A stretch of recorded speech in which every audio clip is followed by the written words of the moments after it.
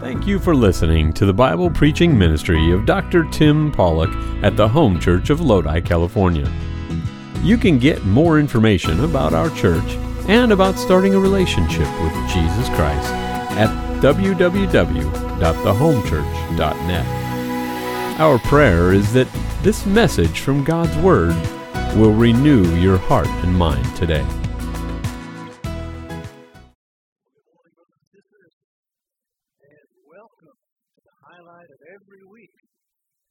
Certainly, first day services are always such a blessing. Sunday is the Lord's Day. And so we rejoice in setting aside the dulls and the dins of the week to worship our wonderful Lord and Savior.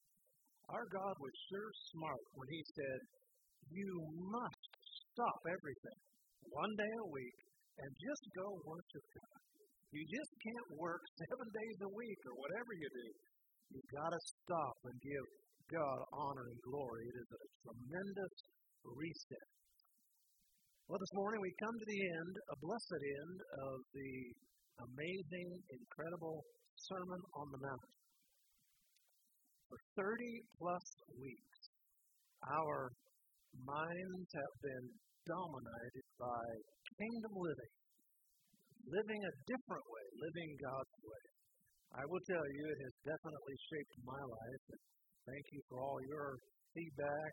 Those who have been blessed, people have been transformed and saved. It has been thrilling. And now I feel led of God to segue to a new series on prayer. All of us know we ought to pray. But even many veterans seem uncertain about prayer. My hope is to not only to inform, but to inspire people to pray. I believe incredible answers to prayer are within reach of anybody. And that's exactly why James said, you have not because you ask not. That's the name of our series. So we are looking forward to this series. You know, the Bible characters, the Who's Who of the Bible, they all have many wonderful qualities, but there's one thing they all have in common. Each of them knew how to get over to God. So that's our thoughts, prayer. Looking forward to spending some time just really going through Scripture on the subject of prayer. I cannot even wonder what's going to happen when we do that. Those of you that are joining us online, I know that's not able to be feeling well or whatever, but please know we'll be praying for you. All right, let's get into this amazing final passage out of Matthew chapter 7. Sermon on the Mount. Our theme today, do not deceive yourself into thinking that just hearing the Word of God is sufficient. That somehow it's as good as doing what God said. Hearing is good, but it really doesn't mean anything when you do it. Now, here in California, for as long as I can remember, we have been conditioned to fear the big one. You know, that earthquake that is capable of leveling towns, entire areas. And if you lived here even for a little bit of time, you've probably had that unmistakable rock and roll a little bit, or maybe even that almost fall out of bed a few times over the years. But now, environmental scientists believe that actually it's not a tremor that Californians should most worry about, but rather a mega flood. Recently, in the scientific advance, several UCLA climatologists said that a once-in-a-lifetime flood is expected to inundate California every 200 years. And so that means the clock is ticking.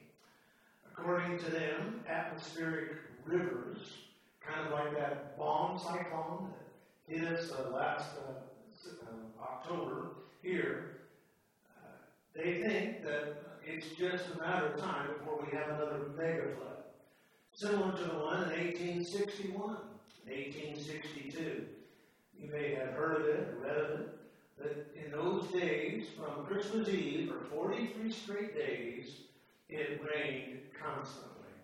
They said that the Central Valley was turned into an inland sea. A third of the livestock were killed. There were many lost their lives. And so that's what they're saying is about ready to happen to California. It's going to happen, they say. Well, we do know floods are real. We do know earthquakes are real. They happen. In fact, there was a really, really big one several thousand years ago called Noah's flood, and an earthquake there. And so, well, at least we know that. Now, whatever you think about the climate cackle that's out there, and I know our governor's all amped up about it. He says he doesn't see what all the fuss is about over all the electrical vehicles. He said all you need are long extension cords, and we'll be fine. That's all we need to do. But here's what we do know. Flooding is going to come. Earthquakes are going to come. Flooding is going to come. Troubles, trials, tribulations do come. And so this morning, in our final installment of our Sermon on the Mount, we have a story, a simple story. It's a story from our Lord and Savior, Jesus Christ. Two people build homes. From the surface, from the outside, they basically looked the same. However, they were radically different in their foundation. And what seems as though just a simple little story or a tale, Jesus was delivering a startling, if not shocking, commentary on what the outcome held for many people. Many of the people that were listening to him, he was saying, I don't know if you realize this or not, but some of you right here, your lives are going to be flooded and your house is going to be gone. Are you ready? What are you building your house on? Like any faithful preacher, Jesus doesn't just throw out facts and figures and say, well, do what you want with it. No. You see, there's a big difference between teaching and preaching. Teaching just throws out the facts and you deal with it. Preaching says, here are the facts.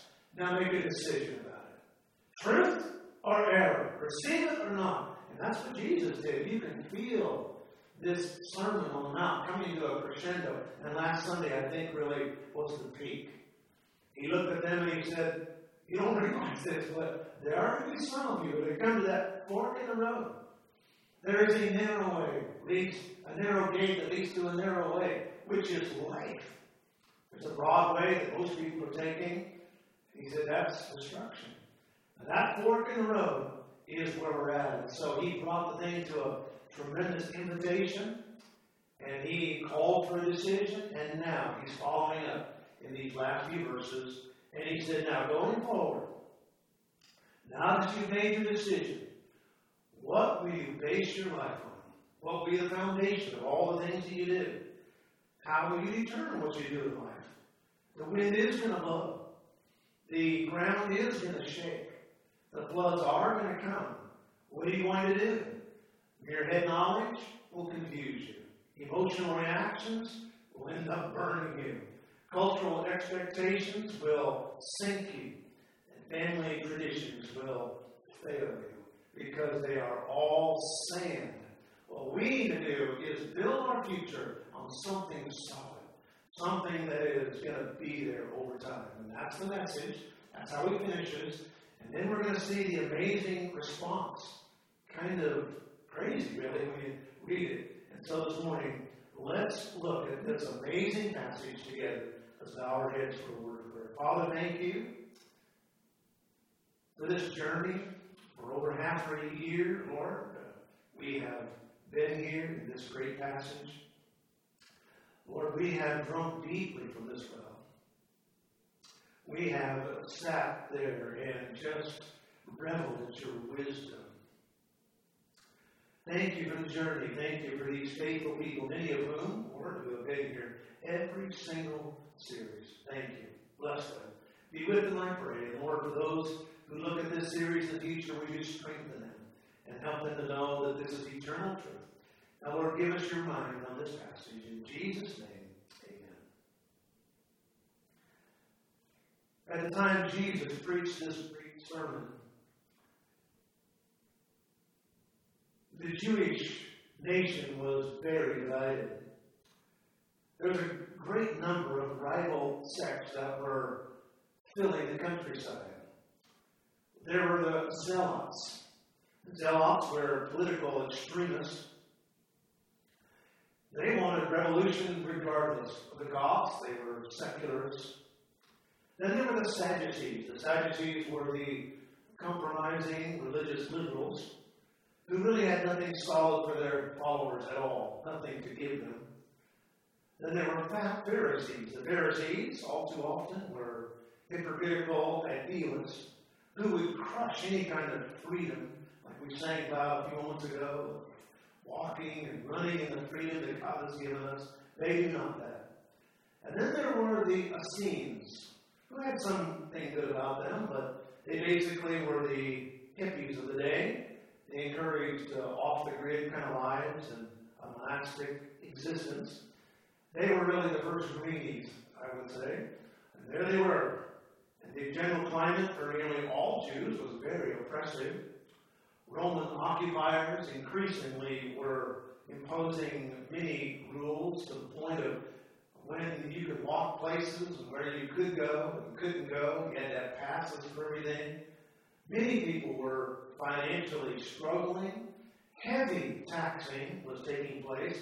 It frankly wasn't easy to make a living. And a lot of times there, like here, it's a climate like ours, and how it would come. And so these people were struggling. So, as many people do, they were turning to something for a little bit of relief, a little bit of comfort. And so they would turn to religious leaders. However, the religious leaders had nothing to offer them. And they were being mangled by them because these religious leaders benefited financially and politically from keeping everybody ignorant. And so really what you had was a big bag of oppressed people. And that's why when Jesus stood there on that Galilean mountainside that day, and when he began to speak to them, it was transformational. Albeit, certainly confrontational. And now, let's go to this last passage, and let's enjoy the beauty of the spoken word together. And so, if you will join me, we will read it together, beginning in verse 24, Matthew chapter 7, and through the end of the chapter, all the way to verse 29. All right? Ready? Begin. Therefore, whosoever heareth these sayings of mine, and doeth them, I will liken him unto a wise man, which built his house upon a rock. And the rain descended, and the floods came, and the winds blew, and beat upon that house. And it fell not, for it was founded upon a rock. And everyone that heareth these sayings of mine, and doeth them not, shall be likened unto a foolish man, which built his house upon the sand. And the rain descended, and the floods came, and the winds blew, and beat upon that house, and it fell. And great was the fall of it. And it came to pass, when Jesus had ended these things, the people were astonished at his doctrine, for he taught them as one having authority, and not as the scribes. Jesus, as his method is, he used so many different types of methods. He used inductive teaching, where he asked a question, wanted them to think through a passage. He made bold declarations. He told stories. And that's what this is. It's a parable. It's an example. Two different kinds of builders, each with decidedly different methods and profoundly different outcomes. And so I see 5 parts to this final section, and let's look at it together. First of all, 2 builders. We see 2 builders, the doers and the deniers. Verse 24, some hear and do what they hear. Those are those who build their house upon a rock. Verse 26, there are some that hear and they do them not. Those are the ones who build their house upon a sand. Now notice at the end of verse 24 and verse 26, it says the same thing. They built their house. They built their house. Everybody builds a house. It doesn't make any difference if you're 4 or 94. All of us are building a house. If you're young, you're building a house. If you're old, you're building a house. If you are male or female, each are building a house. Whether you're educated or not, employed or not, all of us, every one of us are building a house. And the house you build today is the one you'll live in tomorrow. Today's decisions are tomorrow's realities. Everybody then, both then and today, are busy framing some sort of a spiritual value system. Now, at first glance, you would look at those houses, and they both basically looked the same. But there was a tremendous difference. As the late editor of the Sword of the Lord, Dr. Curtis Hudson, said in one of his famous sermons, things that are different aren't the same. Things that are different aren't the same. Sounds like an interesting little play on words, but the more you think about it, you realize there really is a world of difference in the way people do things. You sense a difference, and it really is a difference. Because those people on the Galilean hillside, some were hearers and doers, others were hearers and deniers. Now, one group was wise. They were building and doing exactly what God wanted to do. The others were foolish builders. But the one thing that was consistent was everybody was in the construction business. Everybody basically had a house, and from the surface, they pretty much looked the same. The first group, the doers. He looked at them, and he said, now, there's a mixed group out here in this world today that I see. Some of you are curious. You're kind of looky-loos. You're kind of just wondering about what's going on here, and so you showed up here on this mountainside. A few of you are spiritual, at least nominally so. Others are culturally religious, but really you lack power in your life. Others imagine God as being some sort of a loving higher power. Others think that whoever this deity is, he's an angry God, and I have to appease him. But he said, really at the end of the day, if we use a little overused phrase, at the end of the day, really, there's only two groups. There's only two types of people in this world. And those are the doers and the deniers. Some hear the blessed word of God and do it. Receive it. They're doers. Others, they are the minority, sadly. There are others who just refuse to do anything about it. In that amazing 13th chapter of the book of Matthew, Jesus laid out the plan of the ages in 8 amazing parables. In that wonderful chapter, Jesus said, some look, others see. Some hear sounds, others hear God. Those that really see and those that really hear, the doers, they are blessed. Look at that verse, Matthew 13, verse 16. Blessed are your eyes, and for they see, and your ears, for they hear. Do we have blessed eyes today? Do we have blessed ears? Are we really listening to God? Or is our ears a little bit closed? A sweet older couple was sitting by the fireside. He looked over to her and had a romantic thought. He said to her, after 50 years, I have found you tried and true. The wife's hearing wasn't the best, and so she said, what? He repeated a little louder. After 50 years, I found you tried and true.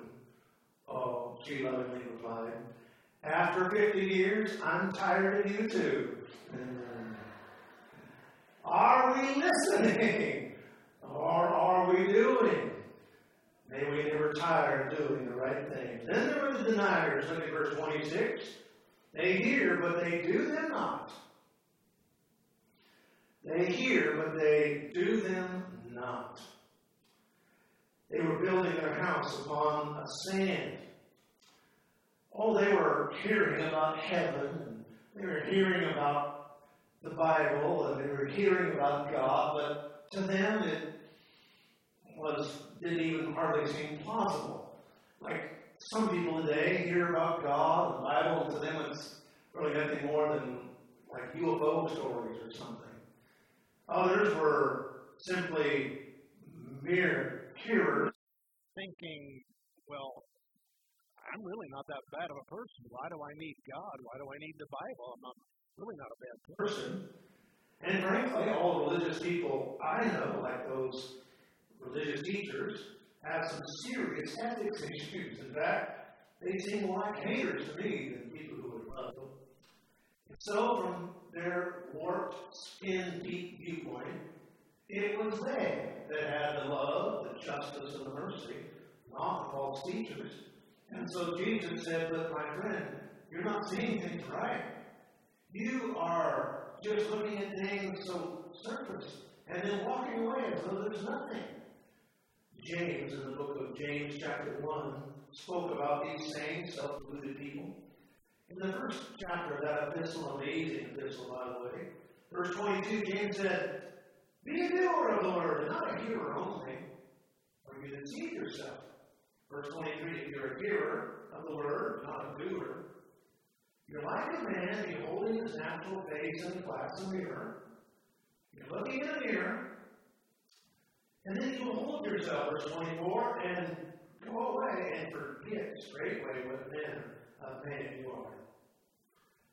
These deniers were those who thought really they had too many issues, maybe some surface ones, but nothing really bad, nothing really too deep.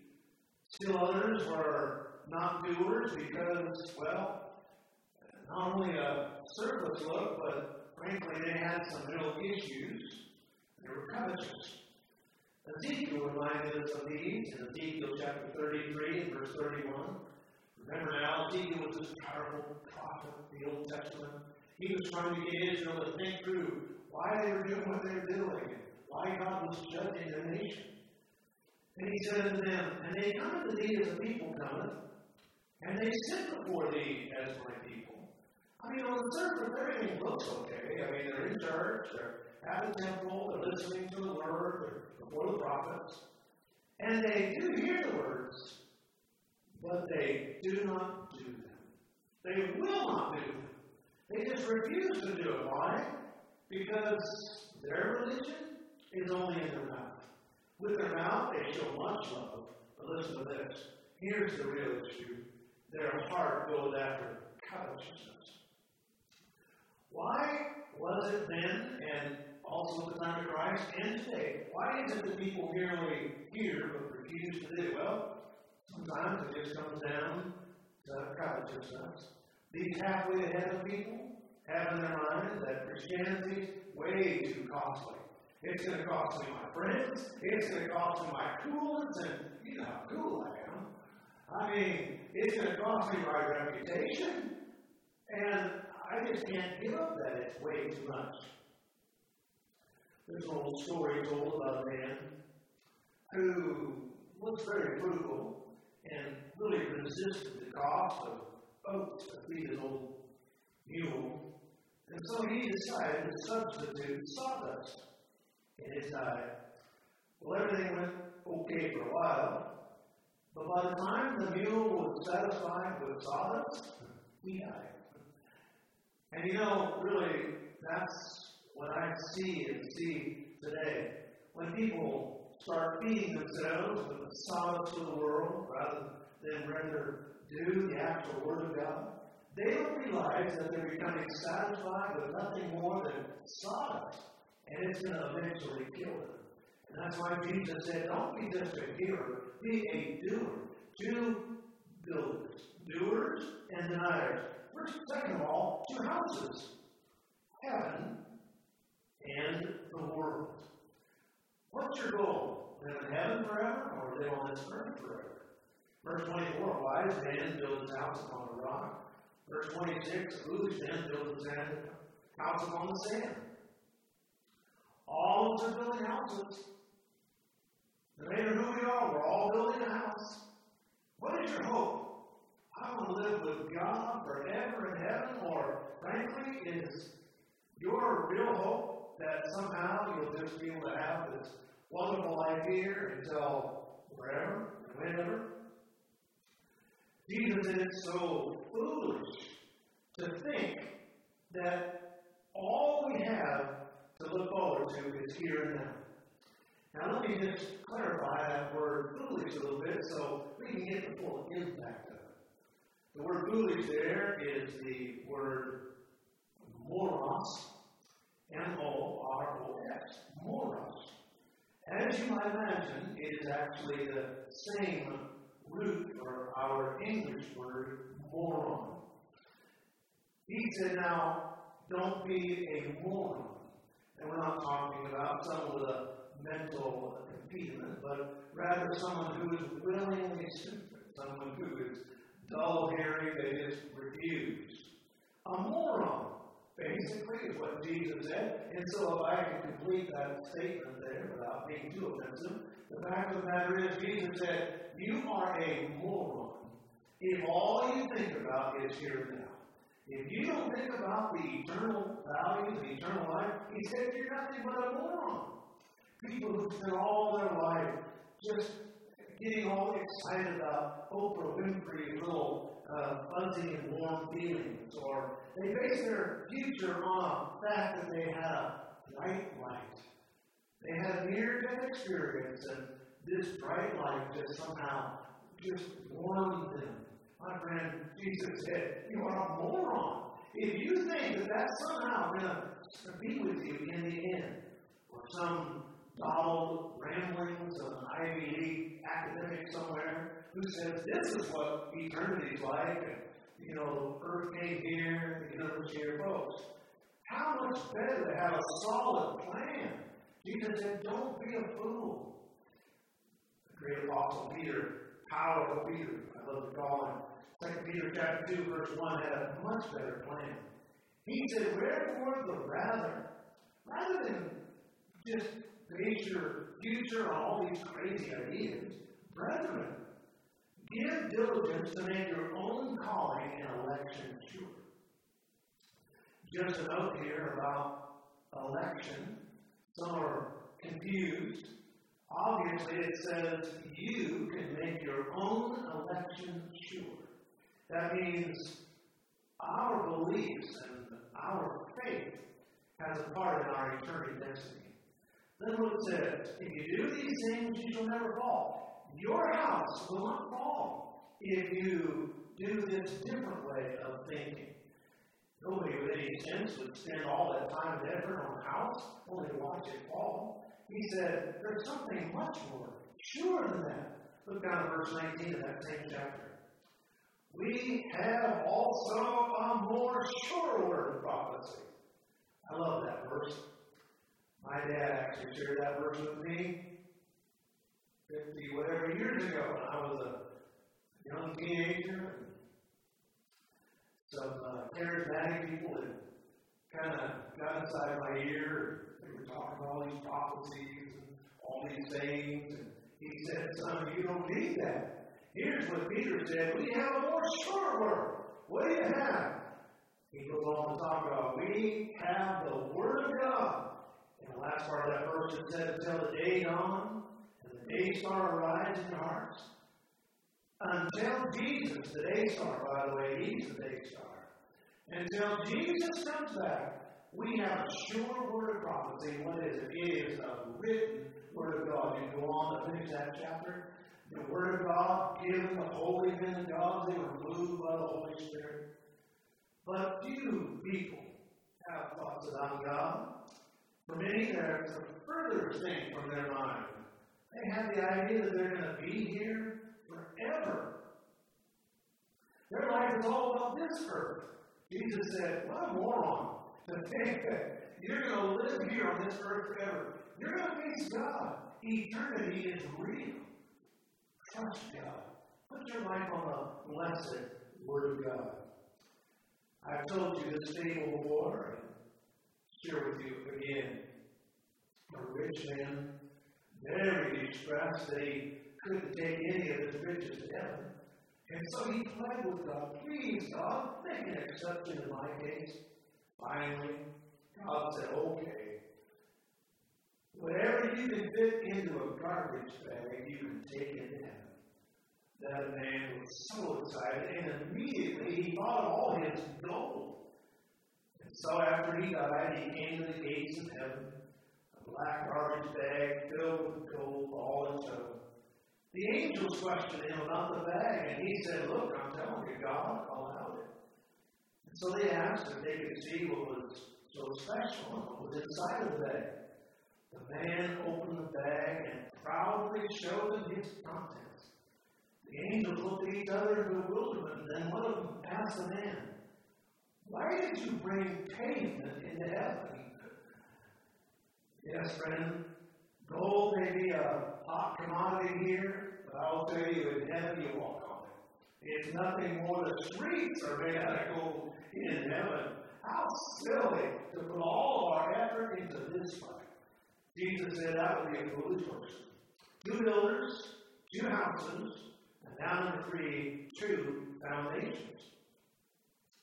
It's either the Word of God or the Word of man. Verse 24. Whosoever heareth this sayings of mine. Now, what is the rock in this passage? Many people have said many things, and they have indicated many thoughts. You could say that the rock is God, and in fact, in one sense, it is. Building your life on God, building your life on Father God is certainly true. David proclaimed in Psalm 18, verse number 2, the Lord is my rock. The Lord is my rock. And I think it would be appropriate to say that in this passage, God is the rock. People really can also be a rock for us. Maybe, sir, you've had a tough day at work. You've come home and your wife has soft and calm praise music playing. The dinner smells so good, and she greets you with a pleasant word and a tender kiss.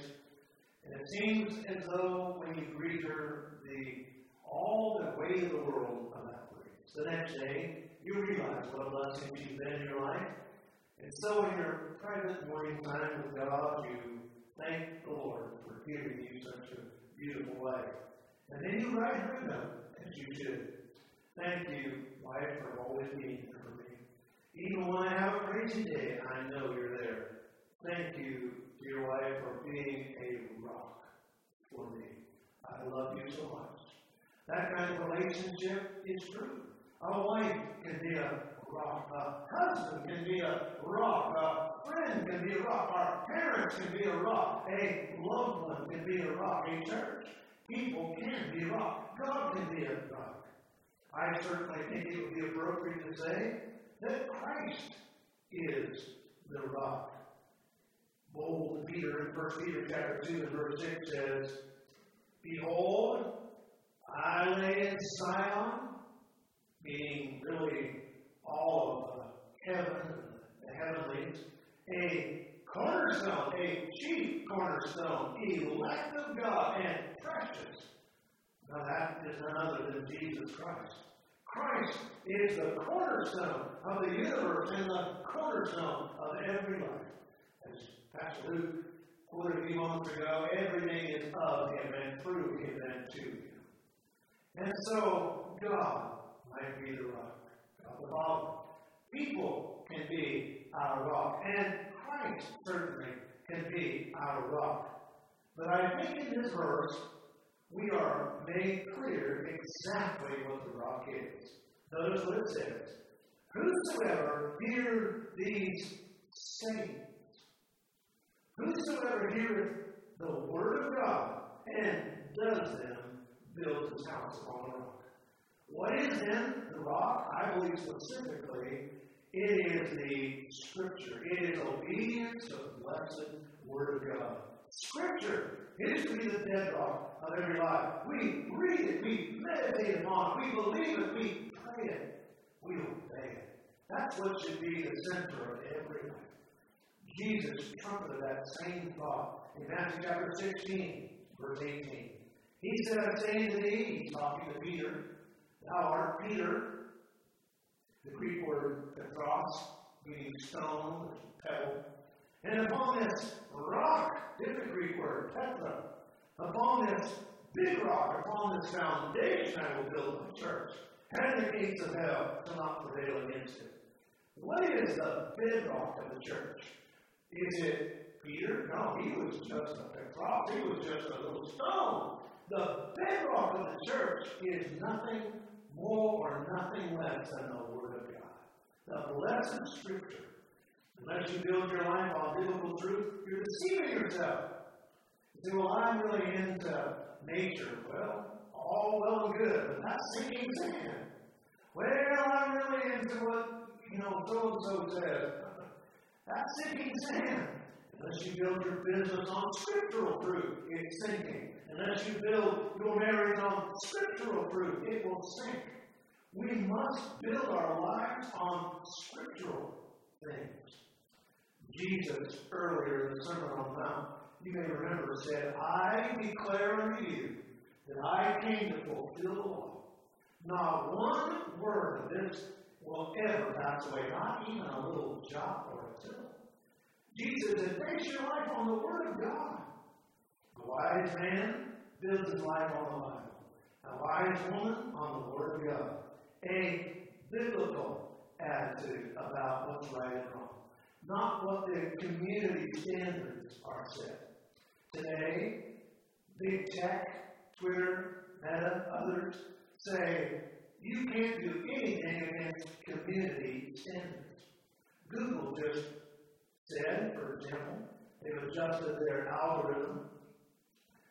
They said past week, that from this day forward, anybody that types in abortion help will no longer be able to hear anything about pro-life pregnancy centers because that's against community standards.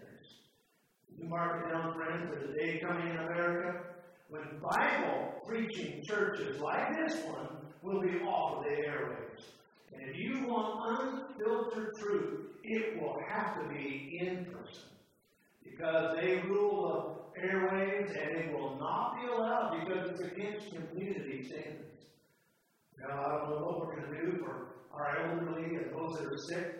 I think we're going to get a whole bunch of drones or something and send them out with DVDs and drop them into their houses. But I love that parallel passage in Luke chapter 6, verse 48. This is a parallel passage to the Sermon on the Mount.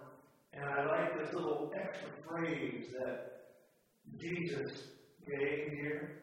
By the way, everything that Jesus said on the mountainside probably wasn't included in Scripture. We're even told in the book of John that if everything that Jesus did and said were to be written, the world couldn't even contain the books. I believe that even what was said was a summary. Jesus said way more, probably no longer sermon. But look at this verse. Luke chapter 6 and verse 48. And the man who built a house digged deep. He dug deep beneath the sand of human opinion. He dug deep beneath the deception that pours out from the White House and from the public schoolhouse. He dug deeper than that. He dug deeper than self-will. He dug deeper than what's out there on the airwaves. He dug deeper. A wise man has to dig deep. You can't just take the surface stuff. You've got to dig deep. That's why all the junk in this world, it bothers me. It doesn't bring me one bit. Say, well, what's this world coming to, brother, sister? I know what it's coming to. But I thank God I've got Jesus as my Lord and Savior. And I dug deep. I dug into the Word. And when you dig into the Word, you're a wise person. Wise men and women dig deep. People who aren't wise, they don't dig deep. They don't care. Their life is nothing more than surface. They build their lives on that which is the latest wind, church. And I'm still thinking that the best thing we can do is like those blessed little children's song, the B-I-B-L-E. I've based my life on the B-I-B-L-E. My hope is built on nothing less. Then Jesus Christ, my righteousness. I dare not trust the sweetest frame, but wholly lean on Jesus' name. On Christ, the solid rock I stand. All other ground is sinking sand. All other ground is sinking sand. And when darkness veils his lovely face, I rest on his unchanging grace. And every high and stormy gale, my anchor holds within the veil. His oath, his covenant, his blood support me in the whelming flood. When all around my soul gives way, he then is all my hope and stay. And when he will come with trumpet sound, oh, may I then in him be found. In him my righteousness alone, faultless to stand before the throne. My friend, you got to dig deep. You got to dig into the Word of God. That's what I base my life on. The B-I-B-L-E. 2 pillars, 2 houses, 2 foundations, now 2 outcomes. And it's our choice. It's not just a whim or whatever. It's really up to us. 2 outcomes, comfort or misery. Verse 26. Everyone that hears these things in mind does not like a foolish man. Look at verse 27. And the rain descended. The floods are coming. They say they're coming to California. I don't know. They very well could be. They certainly come to that. I'm not a big fan of all this crazy climate change stuff. I will tell you, I do know floods come. It is coming. The floods came. And they do. The winds blow. And they do. They beat upon that house. They beat upon that house. And great was the fall of it. There's a day coming. There is a flood coming. How foolish to not be ready for it. And whether you and I are chaff or grain, someday whether you and I are weeds or wheat, we'll find out. When the drops of God's mercy someday become floods of righteous judgment, sweeping away sin. Notice what it says, they beat upon that house. The floods beat upon that house. You gotta love it. Every belief system will be beat up. And every belief system that's not based on the B-I-B-L-E is going to fall. And great is the fall. You listen to them every day. Pundits on the media, academia, everywhere. Oh, they have their house. Here's my house. My house is wonderful. We have the house. We love our house. Well, that's all well and good. We're going to find out how good that house is. Because the storm is coming. The storm of God's righteous judgment is coming. And any belief system not found on the Word of God is going to sink like a Titanic. Paul said, here's what you need. In 1 Thessalonians chapter 1, verse number 10. You need Jesus. Even Jesus, which delivered us from the wrath to come. And the wrath is coming. If your faith is genuine, if it is biblical, it's based on Jesus. He's the only one that can deliver from the coming storm. But I thought you could help me. Dr. whatever, Dr. Phil, Dr. whatever. I thought you could help me. That's just sand. That's a belief system based on sand. It'll do nothing because the storm comes. It's not our friends. It's not our folks. And certainly not the feds. I promise you there is nothing that is going to hold you up when the flood comes. No insurance policy can stem the tide of God's judgment. Nothing delivers from the wrath to come but Jesus. He's the only one. And judgment is coming. Do not be deceived. Don't imagine, it's not going to be like you say, friend. I am just delivering the Bible. I'm just the delivery boy. I'm just the paper boy today. The message is clear in God's newspaper. It's clear as it can be. In fact, in 1 Corinthians chapter 6, Paul, gracious Paul, powerful Paul, he said, you know what? Let me give you a little checklist just to see if you're headed to the kingdom of heaven or not. And so here's what he said, 1 Corinthians 6, verse 9. Know ye not that the unrighteous shall not inherit the kingdom of God? Be not deceived. Don't kid yourself. Neither fornicators, nor idolaters, nor adulterers, nor effeminate, nor abusers of themselves of mankind, nor thieves, nor covetousness, nor drunkards, nor revilers, nor extortioners shall inherit the kingdom of God.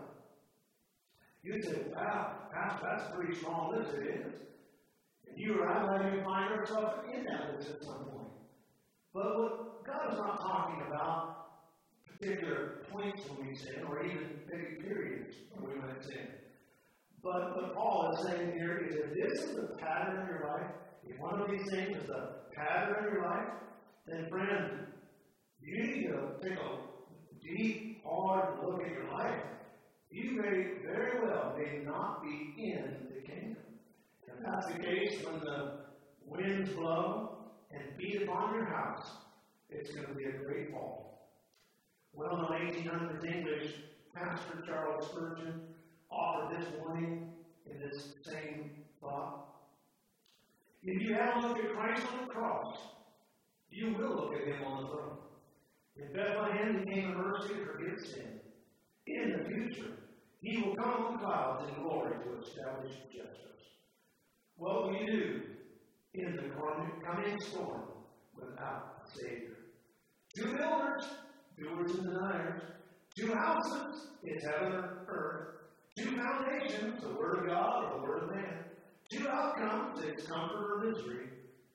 Now finally, 2 reactions. We can believe it or not. Verse 28 and 29, and it came to pass when Jesus ended these things, the people were astonished at his doctrine. For he taught them as one having authority, not as the scribes. Now in these last 2 verses, we are told the impression that this message had of people. Now, I must admit, I'm quite interested in these verses, because Jesus is a preacher. I'm a preacher. Jesus is preaching the Word of God, preaching the Word of God. I'm interested in how the people are going to respond to the message. And I'm interested in your life. Notice their reaction. Now remember, this is the greatest sermon in history. Greatest single sermon. It is not only the greatest sermon, it is the greatest preacher. I think you'll agree with me there. In fact, not only is it the greatest sermon and the greatest preacher, it is delivered in a way that is actually the greatest ever. In fact, we're told in the New Testament that Jesus was always filled with the power of the Spirit. He never had a downtime at all. In fact, in Psalm 42 or 45, speaking about Jesus, looking forward to his life, it said, in his lips, grace was poured. All right. So then, what happens on that day? The greatest sermon, greatest preacher, filled with the Spirit, grace is in his lips.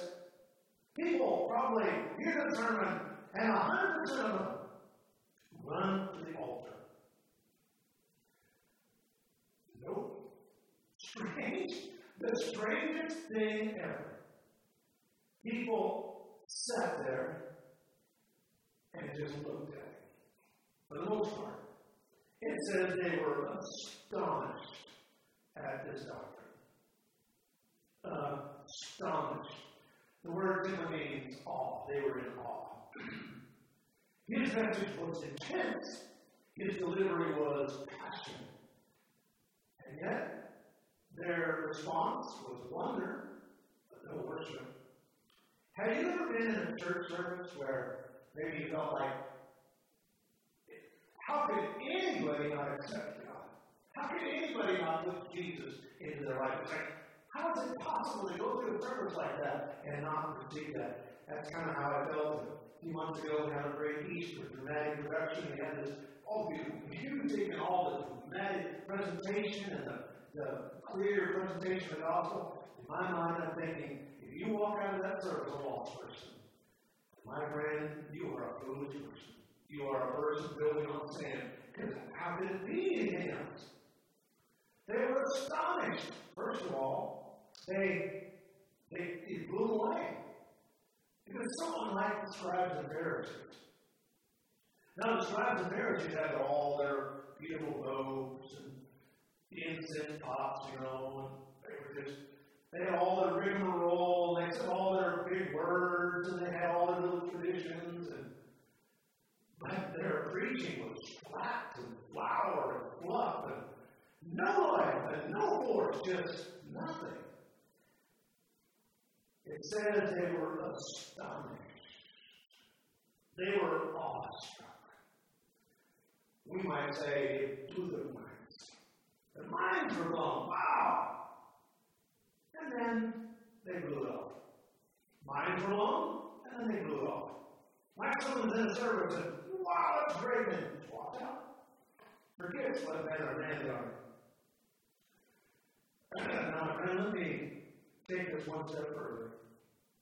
Paul described exactly the situation that Paul is the human author of Hebrews chapter 10, verse 29, of how much slower punishment. Suppose shall he be thought worthy who hath trodden under foot the Son of God, and hath counted the blood of the covenant, wherewith he was sanctified as an unholy thing, and hath done despite to the Spirit of grace. God said, what kind of punishment do you think I'm going to give to a person who knowingly takes the blood of my Son and splits it under his foot and just grinds it into the ground? What do you think is going to happen to that person? And the Spirit of my grace, all that person's life, I kept them alive. I gave them food. I gave them water. I gave them everything. I healed them. And then, the thanks I get is for them to take the blood of my own Son and to just walk on it. And that's what rejecting the gospel is. Oh, what a foolish thing. What a foolish, foolish thing, Jesus said. Astonished? I'm glad. I'm going to do something more than just be astonished. Get just into this and make Jesus your Lord and Savior, and make the Word of God as the foundation of your house. I close with this interesting, and I think appropriate, true story. Pastor Ryan Chappelle said it happened in his hometown. Two brothers were playing on the sandbanks by the river. One ran after another of a large mound of sand. Unfortunately, the sand was not solid, and their weight caused them both to sink quickly. When the boys did not return home from dinner, the family and the neighbors organized a search. They found the younger brother unconscious, with his head and shoulders sticking out above the sand. When they cleared the sand to his waist, he awakened, and the searchers said, "Where is your brother?" The child replied, "I am standing on his shoulders." My friend, today, if your name is written in the Lamb's Book of Life, you are standing on the shoulders of your brother who died for you. He is, in fact, that rock that will weather the storm. It's because of him and him alone that we can have eternal life. And so I'm going to ask our worship team to come, and here's how we're going to close. We're going to have a word of prayer, and then I'm going to invite each of you to determine, as the future days come, what will you build your house upon? The blessed Word of God, Christ, I trust you will. That's the solid rock. And then this morning, if you're here, you're not sure about your eternal life, let me say again, the greatest thing in all the world is to know Jesus as Lord and Savior. With our heads bowed and our eyes We hope you enjoyed listening to the preaching and teaching from God's Word today. You can get more information about our church and about starting a relationship with Jesus Christ at www.thehomechurch.net. From all of us here at the Home Church in Lodi, California, thank you for joining us.